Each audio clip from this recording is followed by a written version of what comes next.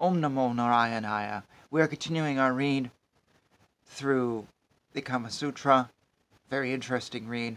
We're in the chapter, The Life of a Citizen. Before I continue, I will apologize for any mispronunciations of Sanskrit words. There's a lot of words in this book that I've never seen in any of the other writings that I've read.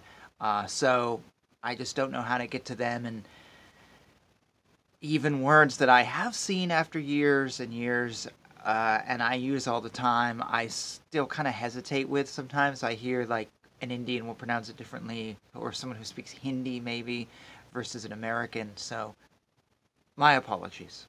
Here we go, The Life of a Citizen.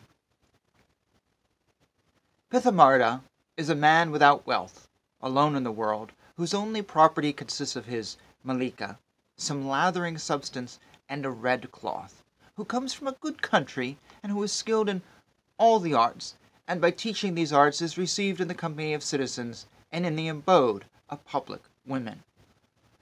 Avita is a man who has enjoyed the pleasures of fortune, who is a compatriot of the citizens with whom he associates, who is possessed of the qualities of a householder, who has a wife with him, and who is honored in the assembly of citizens and in the abodes of public women, and lives on their means and on them.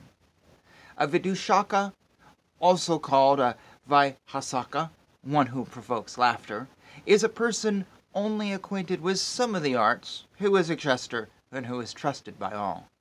These persons are employed in matters of quarrels and reconciliations between citizens and public women.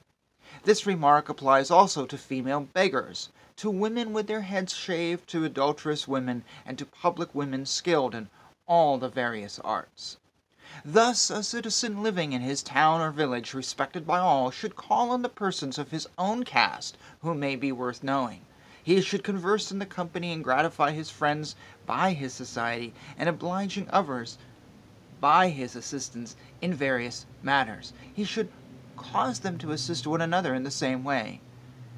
There are some verses on this subject as follows. A citizen discoursing, not entirely in the Sanskrit language, nor wholly in the dialects of the country, on various topics in society, obtains great respect. The wise should not resort to a society disliked by the public, governed by no rules, and intent on the destruction of others. But a learned man living in a society which acts according to the wishes of the people, and which has pleasure for its only object, is highly respected in this world.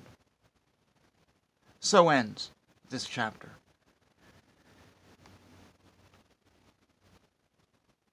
When this chapter and others talk about public women, I don't think it means public women in the exact same way that we use public women today. When I hear that word, I think of a hooker. I don't think it's meant like that. I think it means more a non-servant or someone who's of a higher class. I could be wrong. Definition below. This particular part needs a lot of defining, I feel. Like it said, female beggars or women with their heads shaved. Well, what is a woman with their head shaved? Today, it could be a woman who doesn't like her hair, a woman who has cancer. It could be a new hairstyle. It could be anything. So, very different context. Brings very different meaning to this. And if we move this from the past to the present, it takes a little work. I will let you comment on that below, but there was one line here at the end, and I'll finish with this, that really caught my eye. It says, "But a learned man living in a society which acts according to the wishes of the people, and which has pleasure for its only object, is highly respected in this world." How many religious texts talk about pleasure as the only subject, or the only object, and that is what brings respect to somebody, is who likes pleasure, who likes to get it on? You never see that. So I almost have to think that this isn't necessarily a spiritual text on some level. This is a text about how to live in the world, which is blowing my mind, because I think of the Kama Sutra as a spiritual text, or it's a spiritual text of, I don't know. We're going to leave that sentence hanging. I'm going to let you fill in below. Thank you for hanging out with me.